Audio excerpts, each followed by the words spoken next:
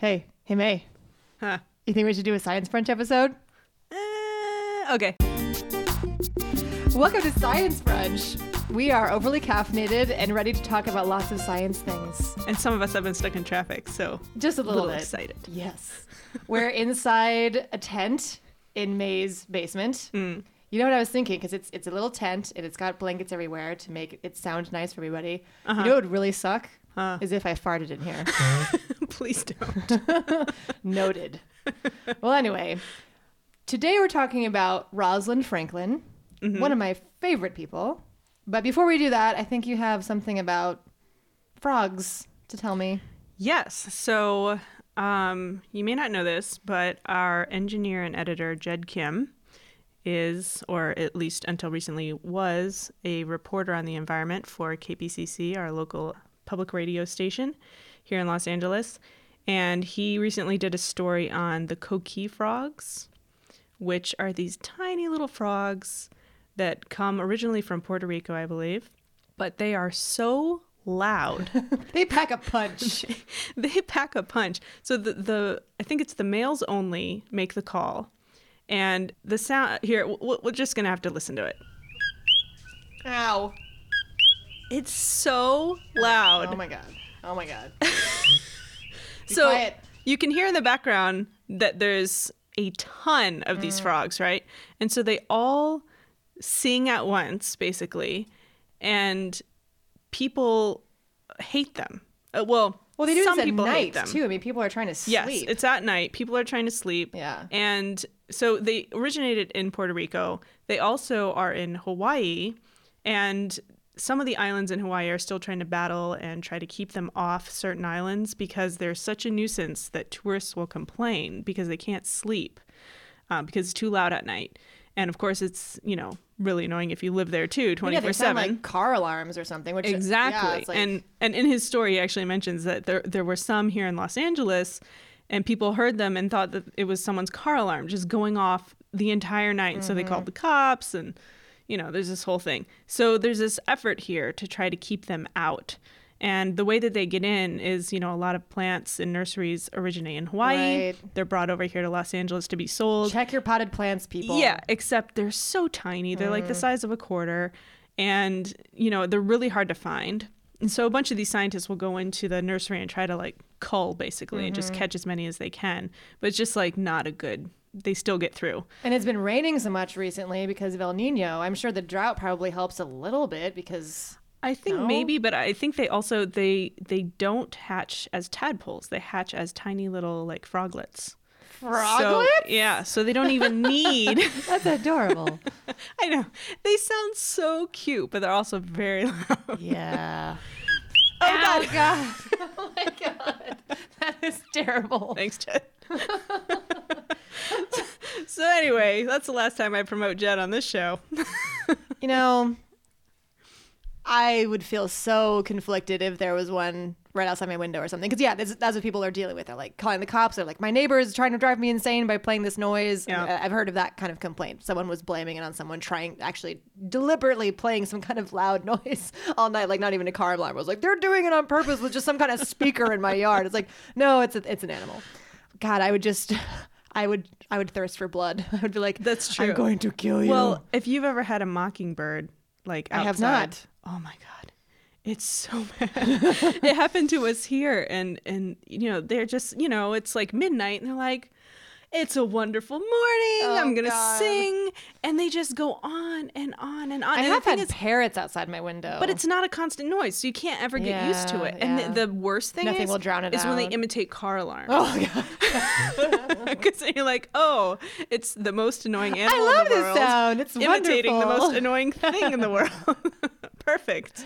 Yeah, there was my old apartment. There was a palm tree in front that had a very robust community of those green parrots that would just have very interesting conversations. They're just out there just talking. And then there was one who would just sit. I don't know, maybe he was the parrot pariah or something, but he would not be in the tree. He'd be on a street light all by himself and just going every 5 seconds or so. And one time I was going out to my car and I'd heard him all morning and I looked at him and I was like, please stop.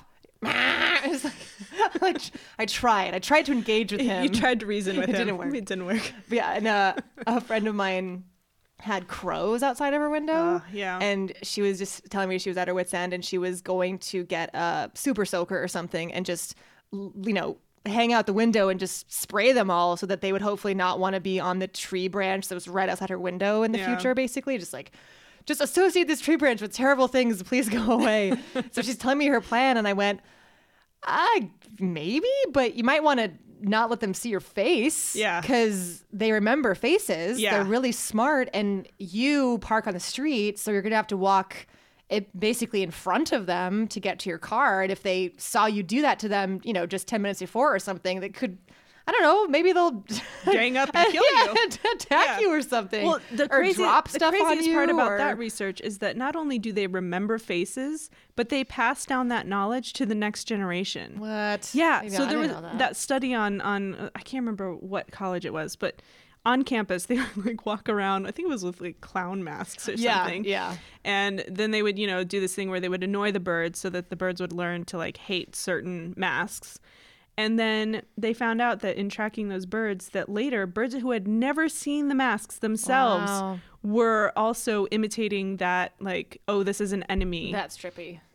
That's scary. Yeah. That means they're like talking to each other, you guys, and they're like planning. Yeah. I mean, if they had opposable thumbs, we'd all be screwed. When I told this girl that, I said, well, don't let them see your face. They'll remember you and they won't be happy about it. She was so creeped out because she didn't know about this at all. So she was like, stop it. You're kidding me. She thought I was just totally messing with her.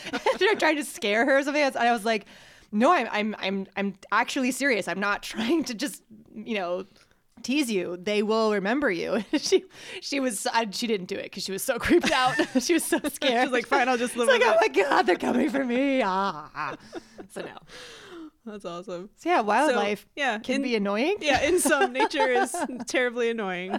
The end. Do, do, do, do. You're welcome, everyone. So Rosalind. Yes. Rosalind Franklin, who we have been referring to as Rosie or Roz, as we were discussing I like during Roz. this. Yes. Yeah. So did she. Oh, really? Yes. Wow. Yes. I found out that she was fine going by Roz or Rosalind, but the only thing she did not want to go by was Rosie. It sounds like she had because she was named after a grandmother, I think it was, and so it was someone else was Rosie. If someone called her that, you'd be like, that's what that's what she's called. But also, it sounds like she probably just didn't really like it because someone did ask her once which she preferred, and she was like anything but Rosie. So, but guess what? Everyone at King's College, where she did her work with crystallography and DNA, guess what everybody called her behind her back? Of course, Rosie. And guess what Watson referred to her as in his book, The Double Helix? Sweet cheeks. Rosie. Oh. I just... Would she have been happier with sweet cheeks? Probably. Equally insulting. Yes. So our good friend Roz, Roz, was born on July 25th in 1920. Okay. Started the Roaring 20s. Starting off well. Yes. Women had just gotten the vote. In Notting Hill, England, which is a place that a movie is called, so that's all I know about it. I think it's a terrible movie, isn't it? I think it's where... Wait. Oh my God. Isn't it? Yeah, I haven't seen it. Who is in it again? Julia Roberts and Hugh Grant, right? Hugh Grant, yes. Yes. So Hugh Grant lives there. That's all I know. Or, in the movie? And she's like a movie star? I don't know. Who cares? Anyway, so she was... Sounds like she was always really precocious. Her aunt, who will come up later because she sounds like an awesome lady, was talking about her when Rosalind was 6. Her aunt said, Rosalind is alarmingly clever. She spends all her time doing arithmetic for pleasure and invariably gets her sums right. I should have said it with an English accent. I'm sorry. Rosalind is alarmingly clever. I feel like this is what a lot of parents think. They're like, oh no, my kid's smart. This is bad. But yeah, she sounds like she was always just very exact and really liked things, was very logical, just liked everything to make sense. And when she was 15, she decided she wanted to be a scientist. Wow. So in school, she was great at science, great at math, great at languages, took Latin, took French, loved it. The only thing she was terrible at was music class. Her teacher seriously talked to her parents at one point and was like, I think she might not hear very well. Or maybe she has tonsillitis. I mean, I'm guessing it was like a chorus, a vocal class. Yeah. So maybe she was tone deaf. I'm just assuming, just based on that. Maybe she just had no... Did she enjoy music anyway? Probably not. Yeah. but she was just terrible at it.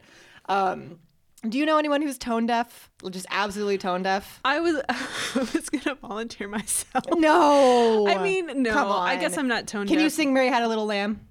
Probably. Probably. My grandfather was absolutely tone deaf. Really? He could not sing Mary Had a Little Lamb. He just couldn't hear that it was different. Like, I'll try to do an impression. It's kind of hard because I'm not tone deaf. I don't know perfect pitch or anything, but he would just kind of go, Mary had a little lamb. I'm not kidding. It was really weird. He's like, what is music? Yeah. So yeah, that's, well, the only example I can think of is my grandfather. I'm not sure he was tone deaf. I don't remember ever really hearing him sing, but he tried to play the trombone for us a couple times. And he was a pastor, so he tried to play him, Rescue the Perishing, which turned out to be very ironic. But he would play the trombone, and it was like, trombone already sounds sad. Mm-hmm. And it was just like the worst rendition. Yeah, it was like, it's like, it was that fish in Finding Nemo, Dory, like imitating whales. That's basically what it sounded like. So I don't know. I mean, I always kind of assumed like maybe he can't hear, because afterwards he was always like, yeah, wasn't that great? And we're all like, yeah. Yeah, that's the thing. Trombones especially, you have to really be able to hear it because, you have to have the muscle memory of where the positions are along the slide. But yeah, you have to be able to adjust really fast. Yeah, so we would always request performances from him, and it was never for the reason that he wanted. Like, we just wanted to laugh. Aww. He was a good sport. Oh, man. So Roz passes the examination for admission to Cambridge in 1938. This starts a family drama because her dad, although is very progressive in some ways, is not a big fan of women going to college, even his own daughter. Oh, Dad. So Rosalind's aunt, the same one who was like, this girl is smart, said, dangerously smart. Yeah, she was just like, no, she's going, and I will pay for it. Was this his sister? Yes, I'll double check on that, but yes, I think so. Okay. She's like, no, she's going. Give me a break, buddy. This is what aunts are for. Exactly. Yeah. Awesome auntie. So she stepped in, and then Roz's mother also was like, you know what? I'm with them. It was just like all the good ladies just ganged up on him. It was like, she is going. So anyway, so she goes, graduates in 1941, starts work on her doctorate, and she, because it's wartime now, she focuses her research on coal and charcoal and how to use them most efficiently. So it was very war-relevant research, which actually reminds me, did you hear that Mary Roach's next book is about war research, like the defense research? Really? It's called Grunt. She always has the best titles. I know. The only one that was not one word was Packing for Mars, because there was just no way to do that, I guess. Huh. But that sounds interesting. Yes, I'm really excited. Her book tour is this summer. So I'm really excited. All right, we'll look for appearances in LA. But yes, anyway. So she did really great work there. She gets her PhD, and then she goes to France. She goes to Paris because she took French. She loved French. She was a big Francophile. She thought it was fantastic over there, loved the culture, loved the food.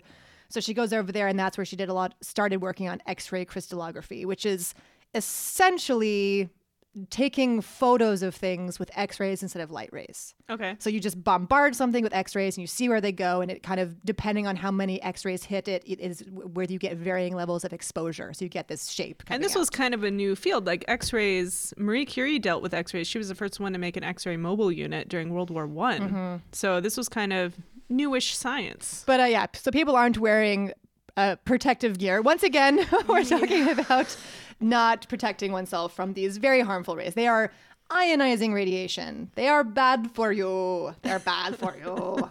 So yeah, whoops. But anyway, so she's working there. She pioneered the use of this method for analyzing complex and unorganized matter, because it was usually used for crystals to look at these very, very highly ordered structures. But she started looking at biological things like DNA.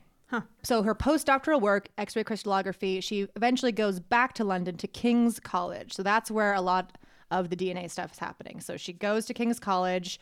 She gets a job there. She's assigned to work on DNA with a graduate student, and she assumes that it's her own project, which it mostly was, but there was this weird miscommunication. So the lab director, he said, okay, Rosalind, you're working on DNA. Here's this graduate student who'll work with you on it. You know, go forward and do that. On vacation at the time was Maurice Wilkins, who is going to be a very important character in this story in a second here. All right. Maurice Wilkins was on vacation. So he comes back and Rosalind's there. Mm-hmm. He never gets a full memo about what the dealio is. So he assumes that Rosalind works for him and is kind of his assistant. Uh-huh. But Rosalind was told, this is your DNA project. Just do it. Here's this graduate student to work under you. So there was this really weird dynamic happening, and apparently the lab director just kind of never fixed it. It sounds like, or maybe just got off on the wrong foot and there's just nothing that could be done about it or something. We're going to be wading into some opinion and, you know, my own opinion about what it sounds like happened. But anyway, for sure there was a miscommunication and was never apparently resolved. And on top of that, Rosalind was a very direct person. You know, she really looked you in the eye and said things very matter-of-factly. Not that she was not friendly. I mean, a lot of people thought that she was, you know, really fun and everything, but she was just very, oh, well, here's how we're doing this, la, la, la, la, la, here we go. She was just very to the point. Yeah, not demurring. Yeah, which, yeah, maybe just for the time was just really shocking to some people just outright from the get-go. But on top of that, Maurice Wilkins was the complete opposite of that. He was really shy, really passive. So it sounds like he was just, with her, really passive aggressive. So yeah, this is kind of where you start, you know, oh, let's call her Rosie behind her back because she doesn't like being called Rosie. Like, really? I rolled my eyes. Oh my God. Can't see me, but I did. So yeah. So that's not good. But anyway, so she's working with X-ray diffraction with DNA. She adjusted the equipment to produce an extremely fine beam of X-rays. So she's so good with physics. Mm-hmm. She's so good with just being exact. So she's taking this technique and just really perfecting it. She extracted finer DNA fibers than ever before, arranged them in parallel bundles. So she's getting really, really good data. She's on it. She's amazing. So she figured out that the conformation of DNA, the double helix, depends on how hydrated the DNA is. So while they're trying to figure out what DNA looks like, a bunch of people are working on it. It's, you know, this big race to figure it out. So there's A DNA and there's B DNA, which is A DNA is when it's low, like there's not much water, and B DNA is when there is more water around it. So they have in slightly different shapes. So that kind of was muddling the search for the actual structure, was because there's kind of two forms of it. And they were like, well, which one should we be looking at more closely? And how can they tell us, how can looking at both of these levels of hydration of DNA tell us how it's structured? So they're all working on it. So she's the one who figured out that there were two forms, so that they look different based on how much water there is. And she calls them A DNA and B DNA.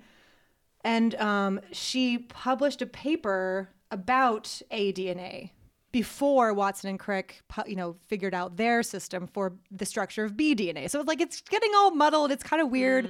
So this is kind of setting the stage. So now 1953, big year for DNA. This is when Watson and Crick published their model of DNA. But in January of that year, so we're going to just go month by month here. January, Franklin figures out that DNA has two helices, she figures that out. She starts to write papers about it. That's January. Sometime between then and March 6th is when Maurice Wilkins took one of the best photos, or, X-ray crystallography data points and showed it to Watson and Crick. Ooh. So, yeah. So in those 2 months, he showed them a photo that Roz.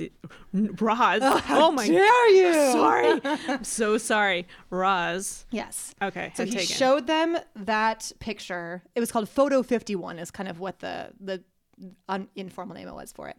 He showed it to them without telling her. Kind of just went into her lab and just took it. You know, just, oh yeah, here's this thing. I thought you guys might like to see it. Well, yeah, clearly she was his assistant. And and this is where it gets really muddy, because some people are like, no, he had every right to do that because he worked in that lab too, and she was going to publish it. So it's not like it was super, super secret. I think it was just, it probably wouldn't have been so crappy if they had had a good relationship and it had been done kind of in good faith. But because they already had all this animosity and because, she's at King's College where she's not allowed to use the same lunchroom as all the men. It's the time. It's the fact that even given the time, they were pretty mean to her. Yeah. That it's just icky. I mean, it wasn't friendly. No, of course. I mean, some people will say that there was nothing ethically completely wrong with it, but let's just agree it's kind of shady and passive aggressive and just icky. Okay. Anywho, March 6th. Rosalind submits 2 manuscripts to a crystallography publisher in Copenhagen. Mm-hmm. So they accepted on March 6th. And this is one day before Watson and Crick completed their model of bDNA, the more hydrated one that you would find in cells. So that's that one. Got it. March 7th, they finish it. March 8th is when Maurice Wilkins, tells Franklin and Crick that, oh, guess what? Franklin's leaving King's College. So kind of full steam ahead. Oh, he tells Watson and Crick. Yeah, he says, oh, guess what? Because she's thinking of leaving because she is just not happy there because things are so crappy. So she starts, moving to go somewhere else. And just makes it kind of even ickier for me is that Wilkins reaches out to Watson and Crick and says, hey, guess what? She's leaving. Ugh, I know. Ugh. Yeah, it's clearly not cool. Yeah. So in mid-March, she leaves. So that was March 8th. He was like, hey, guess what, guys? She's leaving. So now we can really move forward and we don't have to worry about her because when she left in mid-March, one of the stipulations of her leaving and taking a different appointment at Birkbeck College where she was going to have her, own research lab was that she couldn't work on DNA anymore. What? Yeah. How is that an agreement? I don't know. So she was so unhappy that she was willing to cut ties with her revolutionary with all of her really discoveries good work. and research. She was like, I just want to leave. Just need to get out. Yeah. Oh, God. I mean, she worked on coal, she worked on DNA, and she's like, you know what? I'll work on something else. Probably. I'm just assuming. This is opinion. The opinion and alarm should go off.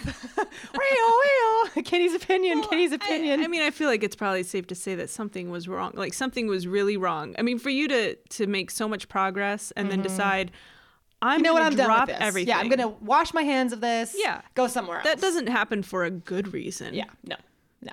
So she had her own research group at Birkbeck. Yeah, and the head of King's was like, okay, you can go as long as you never touch DNA ever again. I can't even believe this. Yeah, I know, it's crappy. So that's mid-March. April 10th is when Franklin hears about the model that Watson and Crick built and she said, oh, hey, can I see it? And now here's where I've read conflicting things, so I'll just kind of tell you both things. Some people say that she saw it and was like, oh my gosh, that just has to be right. It's so great, blah, blah, blah, blah, blah. And just, completely agreed with it upon beholding it.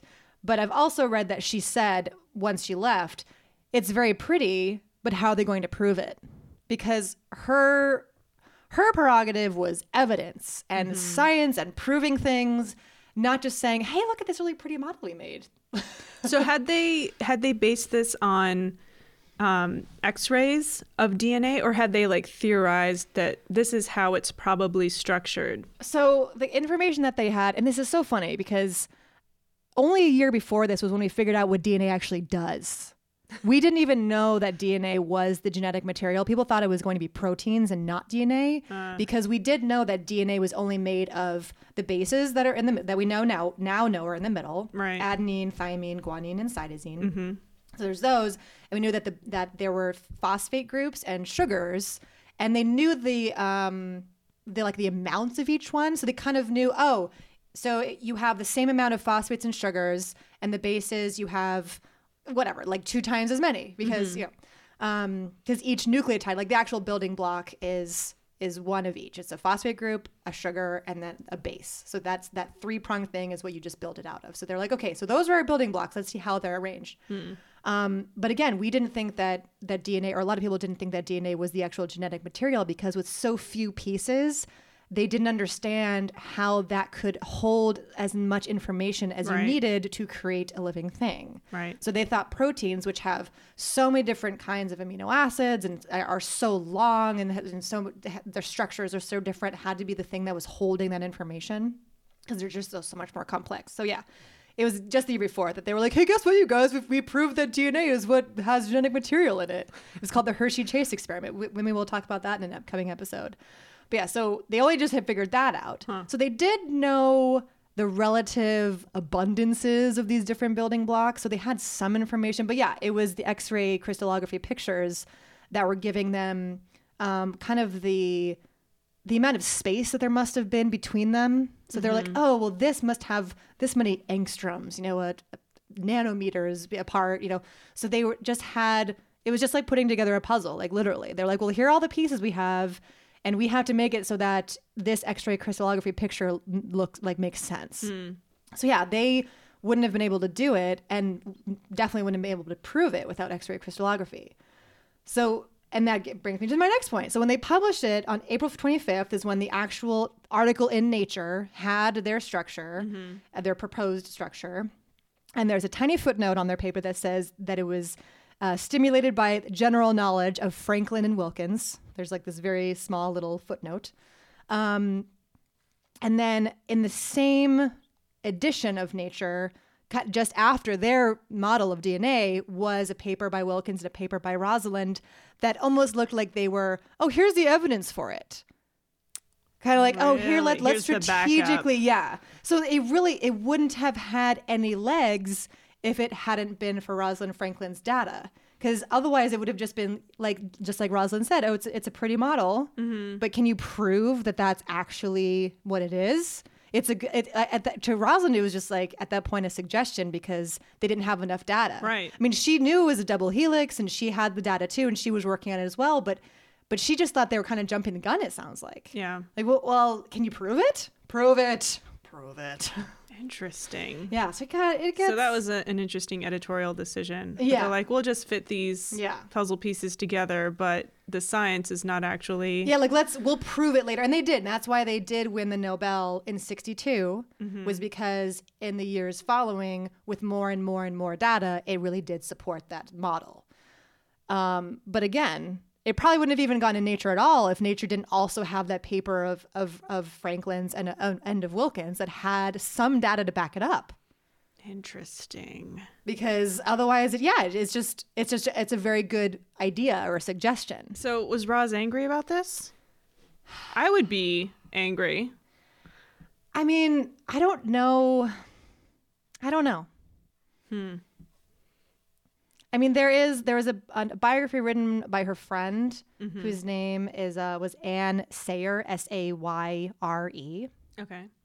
And some people say that she kind of editorialized a little bit, but as a friend of hers, I'm sure that she had to know, that it did bother her. I can't see how it couldn't after everything. It must have just been kind of like a little bit of salt in the wounds. But she didn't appear to let it bother her a whole lot because at Birkbeck, she just got right back to work and was prolific for the last 5 years of her life. Oh. Because, spoiler alert, she died very, very young. Wow. She must have been, how old? 37. No. Yeah.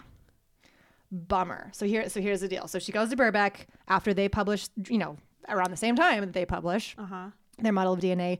She starts working on an RNA virus called the tobacco mosaic virus, which is kind of it's like a lot of different things. There's like E. coli is kind of what a lot of people work with if they work with bacteria. Like they're always like the workhorses of the lab. It's like, oh, mice or Drosophila flies or the tobacco mosaic virus was like the workhorse of viruses. And it was the first virus to be discovered. It's really easy to grow because people had known about it for a long time because it affects tobacco plants and it is this discoloration on the leaves. So it's really easy to just get a whole sample of it. Doesn't affect animals. You don't have to worry about it hurting you. So yeah, it was like the virus workhorse. So she publishes 17 papers about the tobacco mosaic virus. And she kind of laid the foundation for virology, to the study of viruses. I mean, this girl is just crazy. This woman, she's like, oh, I'll just learn all about coal and kind of set the tone for that whole field. And I'll just, help figure out what DNA looks like. And I'm just going to figure out viruses now. So only lived 37 years, but still accomplished a whole lifetime's worth of work in that time. Yeah. And then there was a Nobel Prize given for that work, too, that went to her partner. What was his name again? Oh, Aaron Klug. So she worked with a guy named Aaron Klug. He got the Nobel, let me see, when was it? 82. So 62 was the Nobel Prize for the discovery of the structure of DNA. 82, the Nobel Prize for all this virus research. But our dear friend Roz died in April of 1958. So she was named in neither one. Correct, because Nobels don't go to dead people. I really don't understand. We talked about this before because, we're talking about Curie and Pierre didn't get one because he had died too. I just don't understand. I looked it up later and apparently they have awarded some after the person died. What? I believe so, but like not a whole lot. It's like the very, very rare exception. Huh. And I think they've only started to do it recently, meaning, within the past like quarter century or so. So maybe because of all this, like people missing out, they finally decided to change the rules a little bit. I don't know. I don't know how hard and fast that rule is anymore, or, if they still try to stick to it. But yeah, so she got ovarian cancer. She worked up until 2 weeks before she died. So she realized it actually when she was on a trip to the U.S. and she was having this great time and she started getting all this pain. Went to the doctor. She tried an experimental chemotherapy. I think she had a 10-month remission, but then it came back and took her. So obviously, I'm sure the X-rays didn't help any of this. Maybe she might have been already prone to it for all we know. But I got to tell you, when I first heard about Rosalind or learned about her, it was when I was taking AP biology when I was a senior in high school. I had taken, regular biology as a freshman and learned about Watson and Crick, learned about the discovery and saw the picture of them looking up at their model, but I don't think Rosalind Franklin was in my biology textbook, the one that I used my freshman year. Yeah, when you told me that this was what the episode was going to be about, I racked my brains. I could not think of ever learning about her. Really? Yeah. Oh, okay. That's I mean, I didn't go into the sciences in college, but I did take AP, science courses in high school. And yeah, I mean, I could have possibly forgotten it, but I remember the picture of Watson and Crick in the textbook with their model. Do you remember the picture of the X-ray crystallography picture? I don't think I do. I would have to look it up and see. It's the one, you might remember it. It's basically, there's kind of a dark circle in the middle, like a splotch.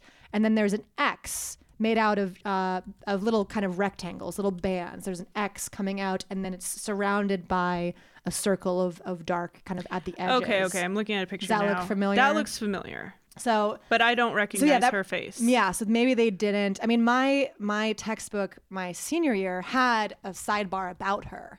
And that was when I learned about her. And my teacher, was talking about her too. And I remember feeling really almost betrayed that I didn't know about her sooner, that I didn't know about her the first time I took biology. And then when I found out that she died of ovarian cancer, oh God, I was so sad. It just tugged on my heartstrings. It was like she was, this awesome scientist. She's a woman. It's at the time when that was really, really hard and she got mistreated for it, all this stuff. And then she dies of a woman specific cancer. Yeah. I think if she had died of any other cancer, it would have been like, oh, that's really, but for some reason when she died of ovarian cancer, I was like, ah! Betrayed by a lady bits. Yeah. Oh God. It killed me. And then, when I taught high school biology, I wanted my students to know about Rosalind Franklin. That was really important to me. Yeah. So when I was telling them the story, because their textbook didn't really cover it very much either. It's probably the same textbook. Yeah. Oh my God. I think our textbooks were pretty old. Oh, it was so annoying. They're like, DNA, what is that? Yeah, they were not like, when I was student teaching at middle school, our textbooks had never been used. So they were, quote unquote new, but they were 10 years old. So they were totally out of date. Yeah. Oh, you know what? Science textbook, history textbooks, a little larger, margin bear there. Yeah. Science, biology, come on. You got to update that. Oh my God. Anyway. But yeah, the high school ones weren't that bad, but there wasn't much about her. So I told them this story. I told them about her being a scientist at this time where not a lot of women were scientists and how the photo was shown without her knowledge. And it was just kind of, I don't know, like we said, it's kind of sketchy. Yeah. It's icky. And, and teenagers have a very strong sense of fairness. Teenagerdom is rough because you're still subject to kid rules, but also adult rules. You're kind of caught in between. So this idea that's not fair is something that, I said it a lot as a teenager. I was like, wait a minute, so justice is an issue with teenagers. So I kind of knew that it was really going to strike that nerve when I told them the story. So I really kind of played up the drama. I said, think about this. How would you feel? I was just really trying to put them in that place. Yeah. And I think I did too good of a job because months later, we were just kind of reviewing some of the, the big points of the year. And I said something about Watson and Crick. And do we have a bleep button ready? We will make one. Yes. So I said, okay, so who are Watson and Crick? And one of my students, one of my boys said, oh, like he was all mad. He's like, they're the that took Franklin's photo of DNA. And I went, no. Yes. Okay. You're like full credit. I swear I didn't know. I would love to see what my face had done at the moment. I was like, yes, I suppose. I would chalk this up to a teaching success. I'm glad you said that because I've always felt a little weird about it. I mean, and I don't feel particularly guilty because, of course, one of them went on to say horrible, horrible things later. So these are not one of Watson and Crick, not one of your students. Oh, yes. Watson and Crick, yes. So they're not exactly role models. Yeah. So I don't feel super, super bad about it. I mean, should we go into detail about what our friend Watson said? Yeah, this is Roz's episode, but if you want to devote a brief moment to describing, I mean, there were things I'll let people do their research because I don't want to take a whole lot of the spotlight away from awesome Roz.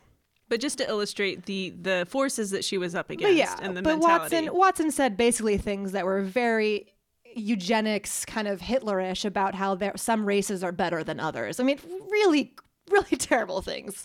Yeah. So I don't feel quite so bad. After. Oh, this is decades later. World War II. Oh yeah. Yes. Yeah. Yes. Oh my God. So just not that it makes it any better, but after World War II, and be like, oh, this whole eugenics thing didn't really work out. This led us down a bad path. But he doubled down. Yeah. Oh my God. So anyway, he's one of those Nobel embarrassing stories. I feel like we're probably going to run into more of these. Yeah, he doesn't get invited to brunch, is what I'm saying. They're Goodbye. both not invited. But anyway, so Rosalind, luckily, a lot of people have felt that she was really treated poorly and that the whole thing was handled really poorly. So she luckily has had some good recognition since then. Okay. And when James Watson published his book, the Double Helix, his memoir in 1968, so just a couple of years after his Nobel, which is like, dude, take it easy. Just like write it later. Oh my God. So the two people that really wrote essentially rebuttals were one, Aaron Klug, who worked with her at Birkbeck and on the viruses, and her friend Ann Sayre, who wrote a biography about her later, which is like, that's not really how it happened, because Watson kind of wanted to gloss over it, of course, saying, oh yeah, well, we saw her photos, everything's cool, she was cool with it. Yeah. Meanwhile, she's dead, can't defend herself. Yeah. So people have definitely made sure that, here she is. That's nice. And we're talking about her now, so that's good. She has become something of a poster woman. I don't want to say poster child. She's not a child. Poster woman of an awesome, brilliant scientist who did not get the recognition she deserved while she was alive, which is not specific to women. I mean, Gregor Mendel, right. No one gave a crap about him until he was dead either. So, But it probably happened a bit more often with women and minorities in general. Being kind of written out of the story, I think, is what people really have a reaction to, because that is not fair. Well, that would have happened to Marie Curie if it hadn't been for Pierre being like, no, she is not an assistant. She is doing the research. And in every one of his talks, he made a point to like bring her up and say, no, it's her. Yeah. It's not me. Yeah. So, even she had, I question whether or not we would know anything about her if it hadn't been for him. Which sucks. Yeah. So Roz, sympathize. Roz, I salute you. Let's invite her to brunch, Anne-Marie. We'll bring a whole gang. Yeah, totally. Oh my God. But I felt so so deeply the wrongness of that stuff that I seriously was like, man, if I have a daughter, I should name her Rosalind, just because I really, I don't know. I just feel this kinship with her for some reason. I just really feel like we still have to do more to right that wrong. Yeah. Because she did some awesome stuff. She was a brilliant scientist. I just love that story about her when she was a kid. She was like just on it. She deserves so much more recognition. Dangerously smart. Roz. And I'm going to call her Roz from now on. Yeah. Now that I know. Yeah. If you had a daughter and you named her Rosalind, you could not call her Rosie, and you would have to like smack down anyone who did. Her name and is explain not why. Rosie. And they'd be like, oh, this nerd is weird. I know. It's like, stop it. But yeah. But so I would definitely have her over for brunch. She sounds like she was pretty darn cool. Yeah. And I really like people that are to the point, that don't kind of beat around the bushes. I mean, yeah. And I don't mean that she was, when people say that you're to the point or just kind of, yeah, direct, I mean, it sounds like you just say things that are rude or like you don't have an editing mechanism or something. But no, she was just very, very real, very down to And in earth. women, it can often read as, yeah. We won't say it, but Yes. you know what I'm saying.